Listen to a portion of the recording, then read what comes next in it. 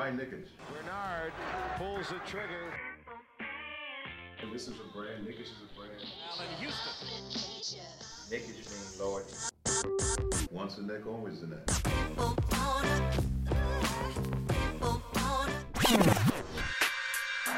touches, puts up a three. Won't go. Rebound back. Back out to Allen. His three-pointer. Bang! Tie game with 5 seconds remaining. What is going on, ladies and gents? You are listening to Nickish. You got your boys Mo and Nafi here on this October 10th edition of the show. 2 preseason games. The Knicks have 2 W's against the Pacers and Wizards, and we're excited to bring to you guys our thoughts on the upcoming season and our takeaways from the 2 games. So, bringing in my partner Nafi, man. How you doing?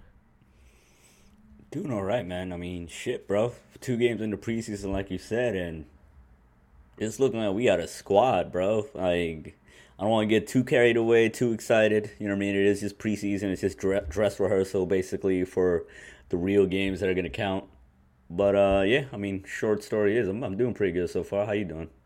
I'm doing good. I mean, truth be told, man, it's hard not to feel enthusiastic for the squad. And, other people talk about the last time they were excited for a Knicks team for the upcoming season, and some of them point to 2010, 11, 12. Is there a particular squad that you just remember outside of those 2 that you're just excited for going into the season? Nah, not since this year. Like, last year, I feel like we all had, like, tepid expectations going into the season. That's what made that season so special. You know what I mean? Going in, low expectation and then being blown away. And, yeah, it was COVID, but after a dark year most people had, the Knicks really gave us happiness for the first time in a while, when they're usually the source of, like, most of our angst and fucking stress, you know what I mean? But as far as just, like, going into a season where having, like, elevated expectations, last time was probably, like, 2013, 2014. That was obviously after the 54-win season. So we're obviously like, all right, let's see how much of a good franchise we are.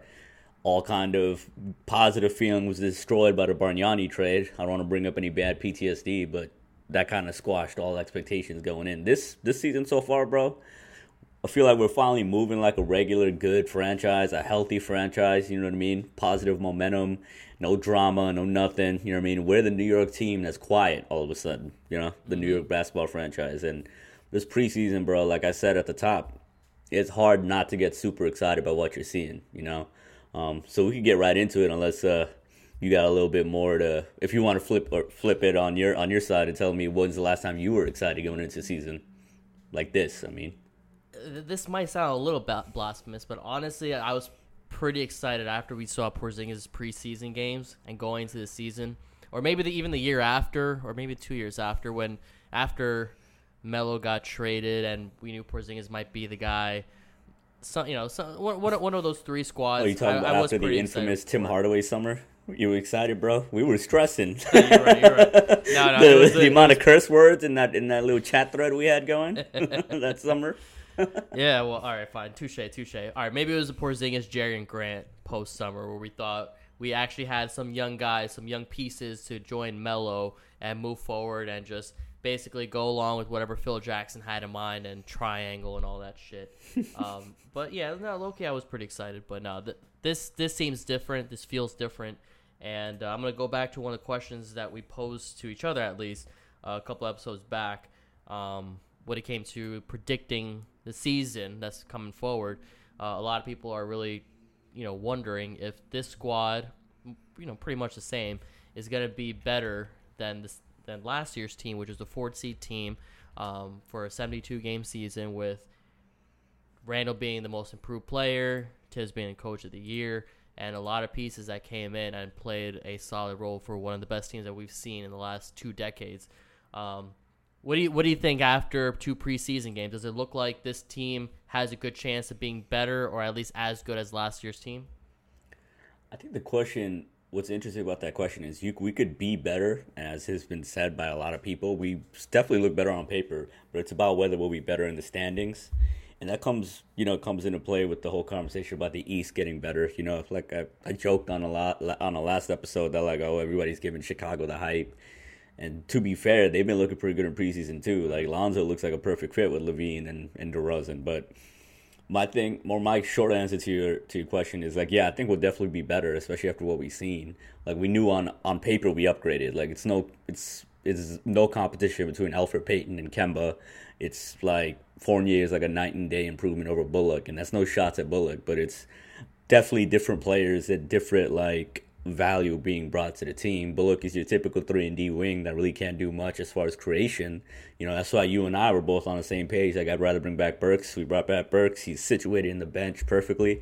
But now we got Fournier, and I saw in a MSG postgame show, I think it was after the Indy game, and just throughout the broadcast, like when they'd go back to the into the studio, Wally was just like the most generic fucking like commentator. Like, oh, Evan Fournier, he's just a basketball player, man. And I hate when motherfuckers do that, but I kind of dig it with Fournier. He's like what's the word? Like jack of all trades, master of none. You know what I mean? But he is a really nice shooter. But he could also create, put it on the floor.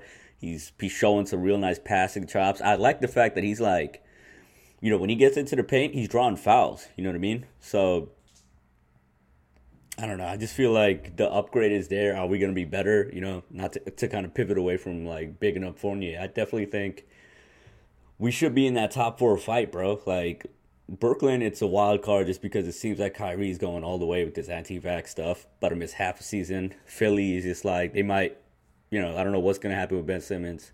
So I think up top you got, you know, Milwaukee, Brooklyn, despite all the drama.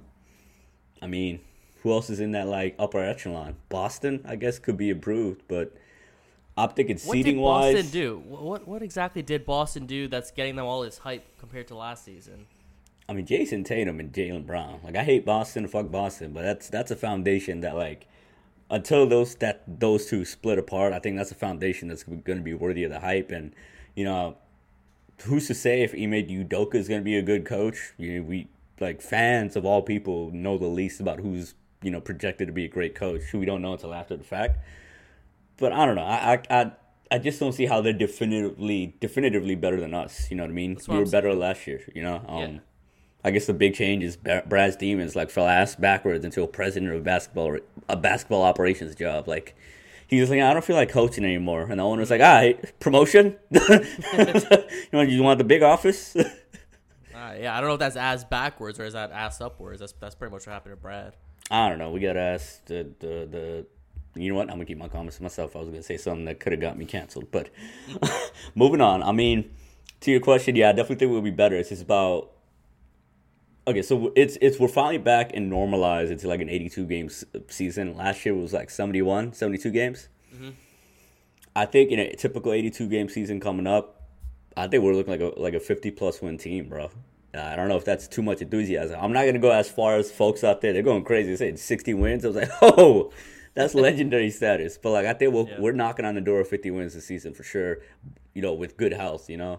But I'm saying with good health, but Julius was out, obviously for personal reasons. You know, shout out to him. I think his wife is expecting their second baby, so he was out for that. So congrats to the happy couple. But he was out, and we just spanked the Wizards, bro. And that's why I was at the game, bro. And you pointed it out on the broadcast. People could hear Tibbs, and then once I like honed in on it, he was pissed, bro. He was cranky as hell. He was on Sim's ass, but like just more so, he was fed up with the fact that like, yo, we should be destroying these motherfuckers. You know what I mean? Like it got to a point where they caught up and it was tied. I'm just like, yeah, we're expected to be a lot better than we are. You know what I mean? Like Tibbs is that serious. Like, and I'm thinking, you know, we're looking like a 51 team. That's my takeaway. What do you think, bro? What's your projection as far as win wise and then seeding wise in the East? Well, seeding wise, I think. I want to say they're going to be the 4th seed. I think it's going to be tough to kind of mimic everything that went well for the Knicks last season, especially when we're talking about the Knicks. Not everything can go as well, but, you know, I think with this team, it's pretty much agreed upon that the East is as strong as the West, if not stronger, probably stronger at this point with all the teams that have upgraded. I mean, dude, the Miami Heat were in the finals 2 seasons ago, and now they got Kyle Lowry, and Bam is only getting better. Jimmy could hopefully have a healthy season. Boston, you know, Jason Tatum is only getting a year older, year wiser, year better. And you got the Hawks. You got Nick McMillan playing a full season now as head coach for that team, and that team is really good. Facts. And you know, one of the questions we got to wonder is, are the 76ers going to be better than the Knicks when Joel Embiid is still on that team without Ben Simmons? And honestly, they could be. He's the best big man in the NBA right now, in my opinion. And whether Ben Simmons is there or not, it's kind of hard to say whether that the Knicks will be better than the Sixers. I'm on the side of no. So as far as standings go, I think we're going to be in the 6th range, 6 to 7. I'm hoping as long as we don't fall into a play-in tournament kind of range, then I think it's a successful season. What really matters is what we do in the postseason. What we're seeing now is the Knicks are solving the problems of the issues that they had in the postseason last season against the Hawks. And let's get into that a little bit. I'll throw my win prediction later on in the episode. Oh, keep the listeners. Just keep them guessing. All right, I got you. You know how it is. That's what we call a tease, ladies and gentlemen. We professionals now. You know what I mean? He's teasing that for later, coming up on the next segment. But I mean, this all ties into just our prediction and projection for the season. But I guess the biggest thing in the Wizards game, obviously, is a huge emphasis about this. It's just like the huge difference in offense, bro. Like, we got to talk about that. We took 52 threes in the last game against the Wizards, and I know D-Rose. I mean, that's great. I think that was like the most in franchise history, right? Is what they were saying, right? Like, in a preseason, it's still preseason, but still, it counts for something. The fact that, like, as a franchise, we broke that record already. You know what I mean? Right. But that's crazy. But so I was about to just bring up, so D-Rose, he said at, like, I think it was media day, he's like, he mentioned a specific number. He's like, what, like 37, like 45-ish threes a game. 37 of 40 is what he said. Yeah, there you go. And then we blew that number out the water. And it's preseason against, like, the Wizards, who already are a JV team. You know what I mean? But regardless, just the difference, obviously, is in the offense. And, bro, I'll tell you what, we were bitching for 2-3 years, especially going back to Julius's first season, RJ's rookie season. Our spacing was god-awful. Elfrid Payton had a lot to do with that. The fact that Julius wasn't a shooter yet in his first year, and we was pairing him with Mitch, that had a lot to do with it. Julius, knock on wood, his shooting is going to show to not be a fluke this season. But we got Evan Fournier and Kemba now, and, bro, I'm telling you, like, you can't talk about the offense without talking about one or the other. But Kemba's looking fluid. He's looking natural, like that PCP knee regimen, German knee operation, whatever the fuck he did overseas, like is doing its magic. You know what I mean? I think it's like the shit where they inject like fucking, I don't know, the fluid thing. Yeah, the fluid shit where like they is that a thing? I don't know. Blood spinning, whatever. Kobe did, the shit Kobe did that like brought him back to life. Kemba did that, whatever. I don't know. It sounds highly illegal, but yeah, I mean, if the NBA don't got a problem, we don't got a problem. Just to interject real quick, you remember when Melo had his knees drained and he went in God mode for like the next 20 games? Bro, I'm gonna need my knee drained, 5-6 years ago. Could you imagine if regular folk do that shit, get a knee drained, just like kill these spreadsheets at work, bro? Just destroy that shit. Be right the best emails, bro. But yeah, I mean, the offense itself, bro, we got so many shot creators now, bro. And I know we're going to get into a specific player and hit like this player's improvement after this, but that's the thing that really sets us apart and sets us up for better success this season. It's just our offense, not only do we have shot creators, but we also are running actual offenses, better offenses, because we have the talent now. It wasn't just about Tibbs being too rigid or uncreative. Our personnel sucked. Like, you can't rely on Reggie Bullock to run the same shit Fournier would, you know what I mean? Like, or Fournier would. Like, I said it on our Twitter, but it's just like, it's a blessing to have a shooting guard now that can dribble twice without catastrophe. Mm-hmm. You know what I mean? Like, Fournier, his two-man game with Julius is upgraded instantaneously because he brings that extra dimension that Bullock couldn't, as far as a creator, as far as like being able to dribble and like attack the paint and be that kind of a threat. Makes the defense like uneasy and like has them off kilter a little bit.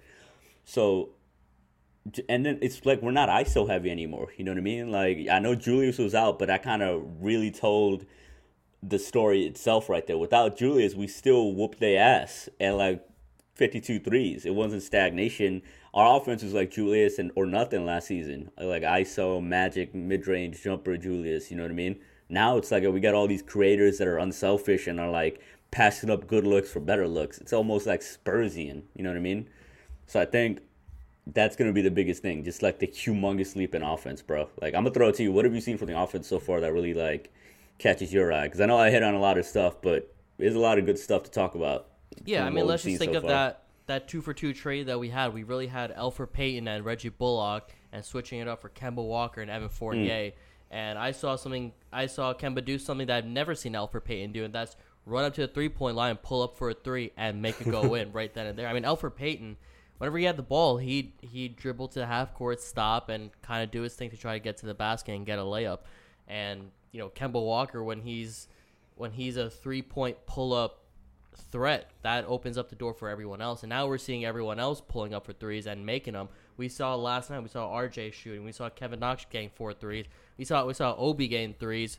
Randall's isn't going to need the ball as much as he needed last season. That's the reason why the playoffs went the way they went, because he got locked up and he couldn't rely on anyone else to create their own shot or create for others. And that's why D Rose got placed into the starting lineup in the playoffs when it should have been done way before. But that's neither here nor there, because D Rose was that other guy. So it's really just Randall, Rose, and for a little bit RJ, who was able to both create a shot and create for others. And now we got Kemba Walker and now Evan Fournier, who yes, can dribble the ball, but can also create for others, do pull back threes and step back threes, and just keep the game a little bit more fluid than what it was for the Knicks last season. What we saw, a lot of people say, is reminiscent of the 90s Knicks, where it's hard-nosed basketball, lots of tough defense, and the offense isn't as free-flowing. And right now, we're going to have a free-flowing offense similar to the other 29 teams in the NBA, and we'll at least have above-average defense. And a lot of people think there's going to be a drop-off in defense. I don't really see that. I mean, Fournier is able to hold his own. Kemba, we talked about this earlier today. I'll throw it back to you. What are we saying about Kemba and his defense? I mean, shit, bro. He's like, you mentioned it to me. He draws more charges than everybody on the team combined, right? And I think that's like an understated part when folks talk about the quote unquote downgrade between Peyton and Kemba on defense. It's not a downgrade because Peyton is like grossly overrated on defense, bro. I think it's because he can't shoot and sucks on offense. People are just he's a grimy defender. It's because he's tatted up and he looks mean. Okay. we gotta emphasize that real quick. Kemba Walker, one man, last season as a Celtic who did not play the full season, drew more charges than the entire New York Knicks team last season. That's crazy, bro. That's insane. I had to read it twice just to make sure I understood what I was reading. Yeah, and all transparency, I hate like players that just like drawing a charge is one of their key items on their tool belt. Like that's one of the keys to the game for them. I hate that shit. But when it's working in your favor, you can't bitch. You know what I mean? Until they outlaw like charges, it's a valuable piece of defensive basketball, and Kemba brings that. You know what I mean? As a first line of defense, that's useful. Like he drew a charge like in the game, and I was like, oh, Kemba's about to get this charge on the fast break, and he did that shit. You know what I mean? Against the Wizards, and I was like, yo, beautiful.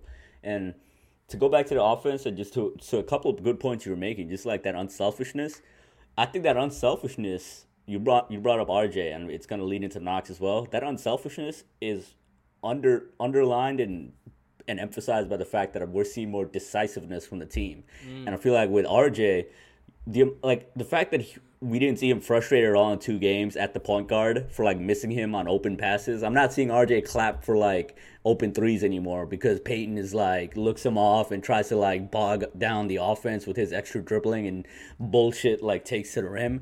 Nah, Kemba was hitting RJ anytime he had an opportunity for RJ to pull up for an open 3. Because he's a decisive passer, because he's a threat, because the defense knows like, yo, if we don't play Kemba close, he'll take us inside and he'll score the bucket himself. Peyton don't have that threat, which opens up Kemba's passing. You know what I mean? And then Knox is another example of that decisiveness. It's almost like it trickled down through the entire roster. You know what I mean? Like Knox, when he was in there was no tentativeness to his game.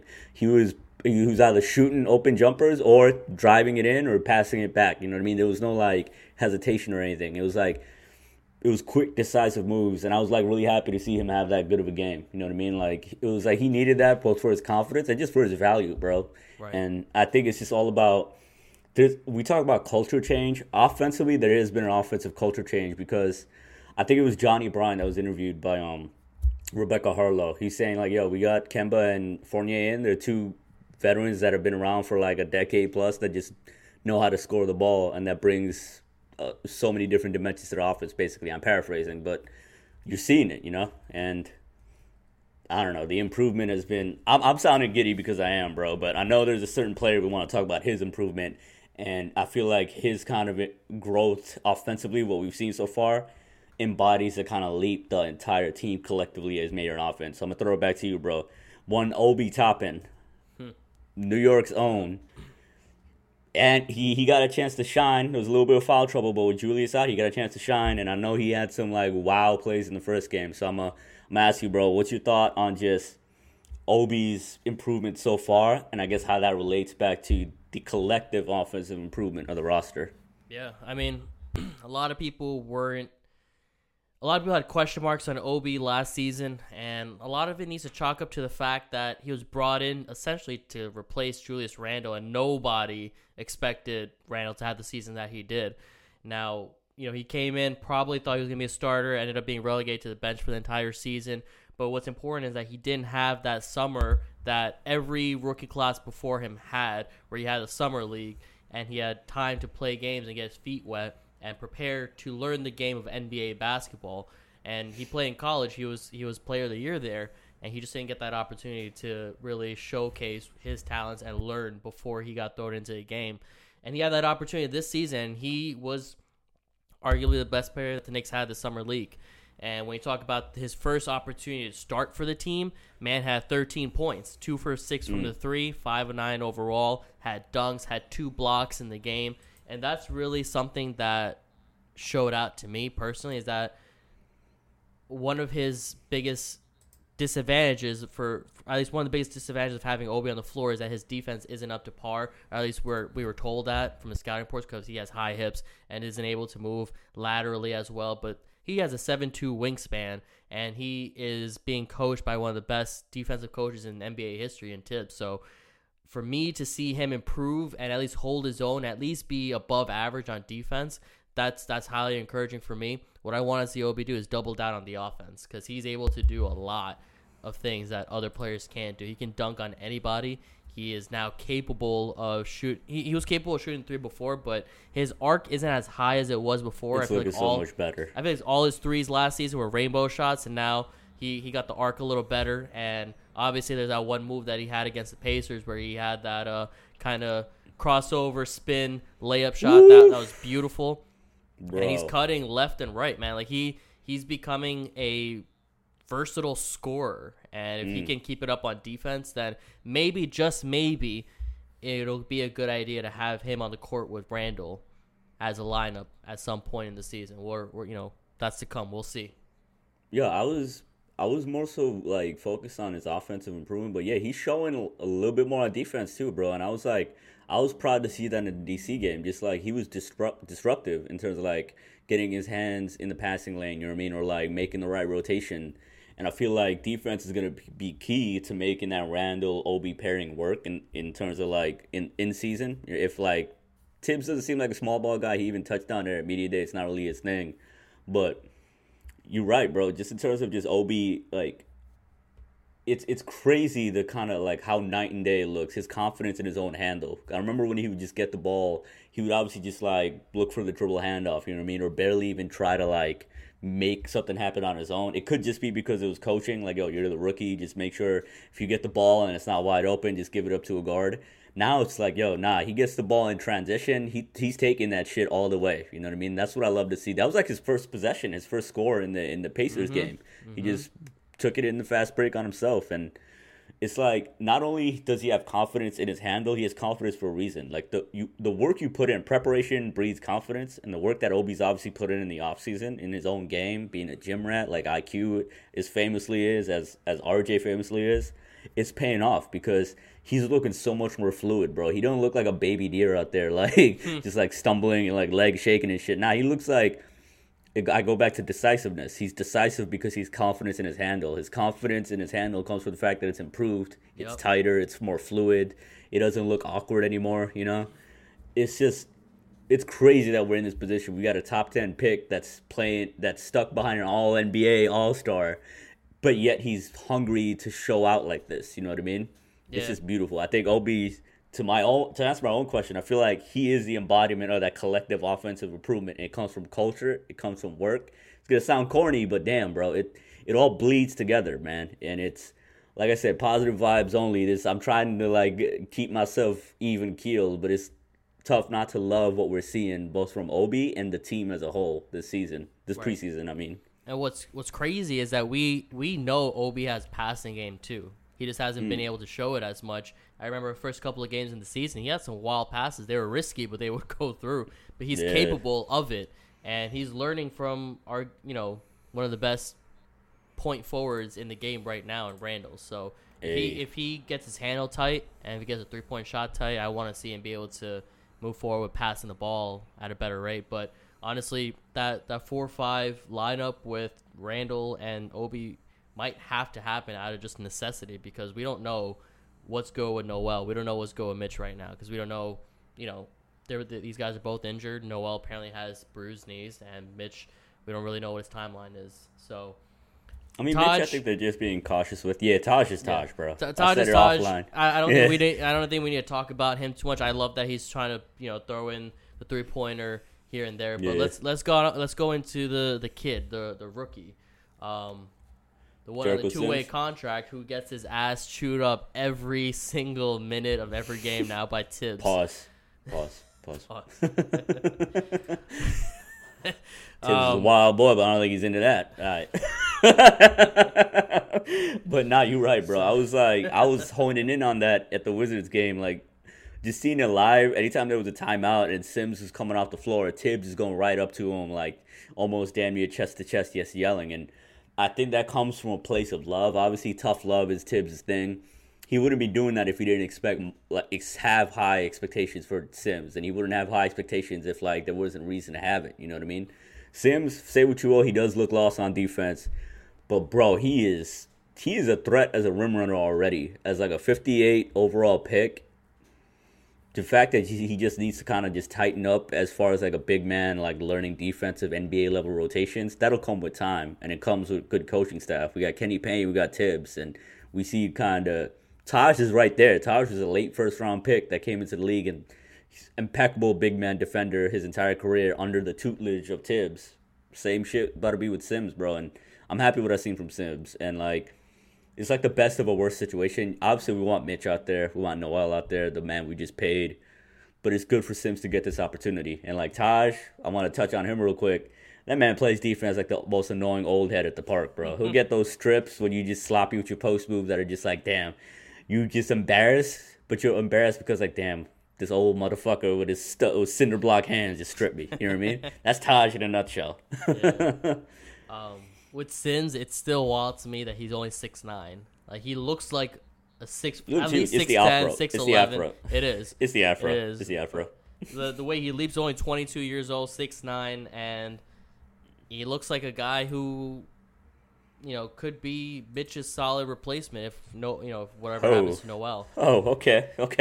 Mr. Mitch is in trade I'm sorry. talks? Let me clarify. No, I mean as a reserve role. What I mean is that when Mitch is off the court, Sims will be a solid backup. I meant backup. No, you gave me a heart attack the other day, though. You were just like, yo, Mitch is in trade talks. I was like, oh, what the hell? Where? No. Show me these talks. Is this Howard Beck making trouble again? You're like, no, I'm just hyping up Sims. I was like, oh, okay. Don't do that, bro. The one encouraging thing about Sims was that he had that one, I don't know if it was a hook shot, whatever you want to call it. It was a non-dunk, so we knew he's capable of something that's not a dunk. So, yeah, that's Jericho Sims. I like what I see from Sims, yeah. And, I mean, McBride and Grimes didn't get their kind of good amount of playing time for us to really talk about. Let's get into that. But actually, there you go. I was just going to tee it up right now. There seems to be, at least from the New York press, I said this on our Twitter too, Mark Berman, he's part of the New York Post. Create controversy by any means, you know what I mean? He had some tweets during the Wizards game. He's like, oh, right now it would be a great time for Grimes to get some playing time, but instead the fans have to watch RJ. Motherfucker, RJ is 21 years old. It's just as good for him to get fourth quarter minutes. Relax. We're trying to make a story out of nothing. And that man's been on the beat for 35 years, so he knows how to stay employed. You got to come up with some fluff like that to just sell papers or whatever the fuck. But there seems to be at least a certain segment of fans that are frustrated with the fact that Tibbs is kind of really using preseason as if like it's a regular season, and like not really giving the young guys a lot of playing time in the late third or fourth quarter, even when we're up like 20-15. You know what I mean? So I guess what's your take on just Tibbs' rotation in the preseason? Are you one of these people that are just filled with a little bit of angst about it? Like, are you annoyed, honestly, that the fact that, like, McBride ain't, like, playing all fourth quarter minutes with Grimes? Or what's your takeaway? I mean, just look at the minute distribution. D. Rose still got under 20 minutes. Kemba just got about 20 minutes. So whose minutes are we really trying to cut down here to see more of Grimes and McBride? Now, don't get me wrong here. Oh, maybe Alec Burks, because that man played 23 minutes. He shouldn't be playing 23 minutes anymore at this point for preseason. But don't get me wrong, I would love to see more of Grimes. I would love to see more of McBride. They should be getting this chance to get their feet wet, especially for exhibition games. Now, maybe that's why I am not being paid millions of dollars to be a head coach of a team, especially when we're talking about the guy who won Coach of the Year. So that guy, he may know a thing or two on how to be a coach. Would I personally like to see what else those two guys can bring to the table? Sure, but at the end of the day, they're not going to get heavy minutes this season. They're rookies, and this is Coach Tibbs, and he has openly stated that he doesn't look to give rookies heavy minutes, especially when we have guys who are only in their second and third seasons already on the team, who are young enough, who can handle the minutes and should be able to handle the minutes. So really, IQ should be getting more of a focal point. Toppin should be getting more of a focal point.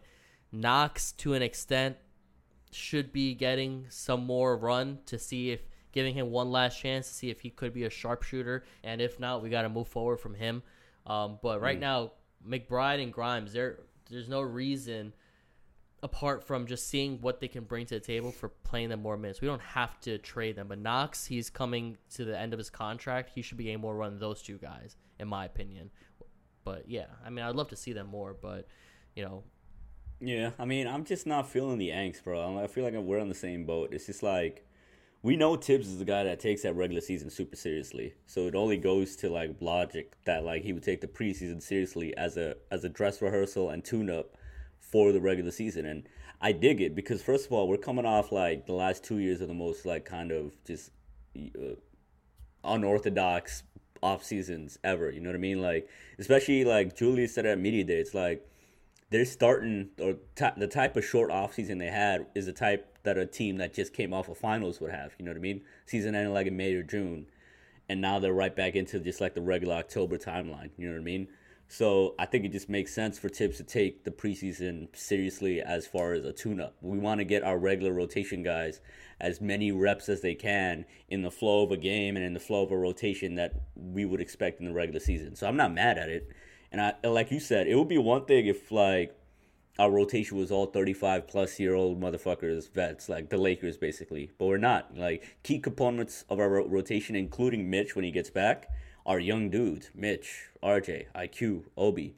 That's 4 guys right there that are part of the rotation and that are integral, important parts to the trajectory of our franchise as a whole. You know what I mean? Like, RJ is getting good amount of... He was second on the team in minutes last year. You know what I mean? So it's a question about, like, this preseason angst about the rotation is all kind of tied to, like, young players not getting their opportunity to show out. Competition breeds excellence. You know what I mean? Like, Knox knows he was in the doghouse. You know what I mean? Like, just... He was basically on the shelf getting cobwebs. You know what I mean? Just, like, collecting dust, not playing. You know what I mean? But then Julius is out. Obi's a starter. Knox gets those valuable backup minutes and those reps. And he came out and he showed out. You know what I mean? So I think this is only just keep the young kids hungry. Knox came out hungry. McBride is going to be hungry if, like, knock on wood, Kemba and or Rose have to miss some time because of health-related issues. It's good to keep these young kids hungry. And, we didn't get to speak on them in depth. But, IQ...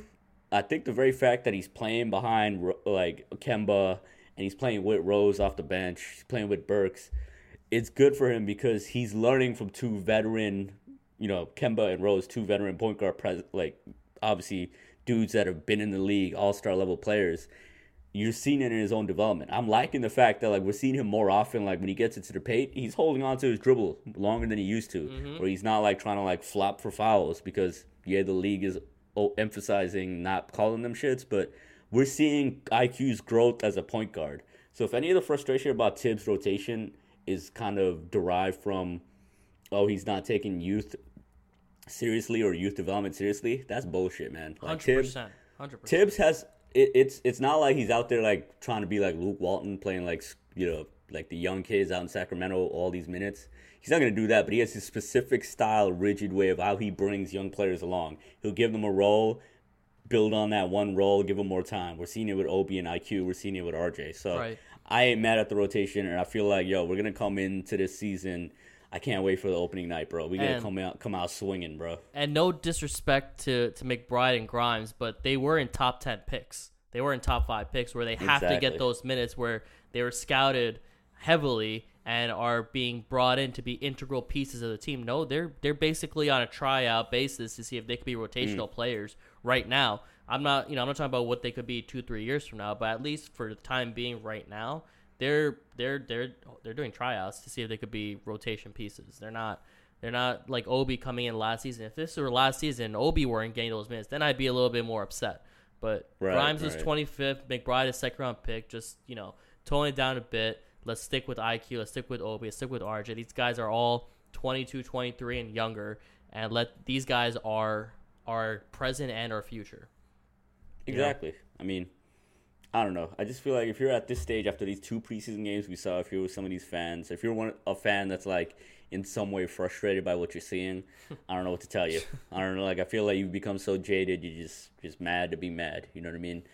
But it is what it is. Everybody that's, opinions are like assholes. Everybody got them. Right. So some are more stinky than others. It's just what it is.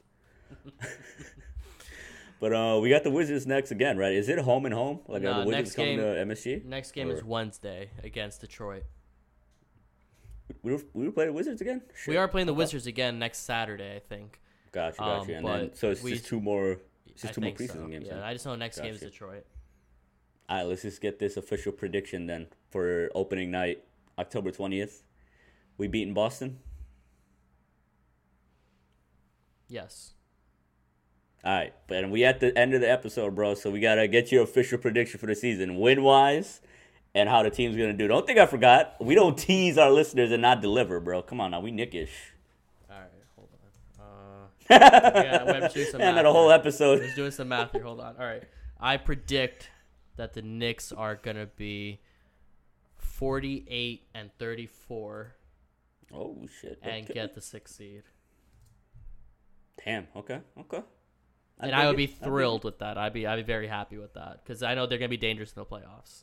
Knock on wood. Facts. It's just like whoever number 3 is. If Atlanta lives up to that hype because of 3 seed, we get that rematch. Rivalry on deck, bro. Mm-hmm. I was hesitant to call it a rivalry last year because I feel like it takes at least 2 multiple play. Exactly, you know what I mean? But now, bro, if that happens, Julius is going into this gunfight with actual machine guns instead of like a dull knife, aka Alfred Payton. You know what I mean? Now we got shooters, bro. Shit. I can't wait for the season, bro. Like, knock on wood, hopefully it's a good one. Don't want to jinx us. Yep. We are still the Knicks fans. We're still Knicks fans at the end of the day. The pain we have residing in our hearts is still fresh. Not to get too deep. We've seen some Knickish stuff happen not too long ago. Dark shit happen, brother. Mm-hmm. Yeah. Mm-hmm. There's a reason why our Knickish hats are black. We've been in the abyss. That's Knicks fans. Yo, if they win one playoff stage, we change the color, bro. It's gonna be like some green shit. Or some shit. Teal coming soon. All right, man. All right, that's a wrap for this episode. I appreciate you guys listening to this episode of Nickish. Please follow us on Instagram and Twitter at Nickish Show. Subscribe to our podcast on all platforms. Give us a 5-star review. That'd be super awesome for our podcast. And stay tuned in. We got some things lined up, some things that we're very excited to bring to you guys. So until next time, we appreciate the support. Take care, everyone. Peace.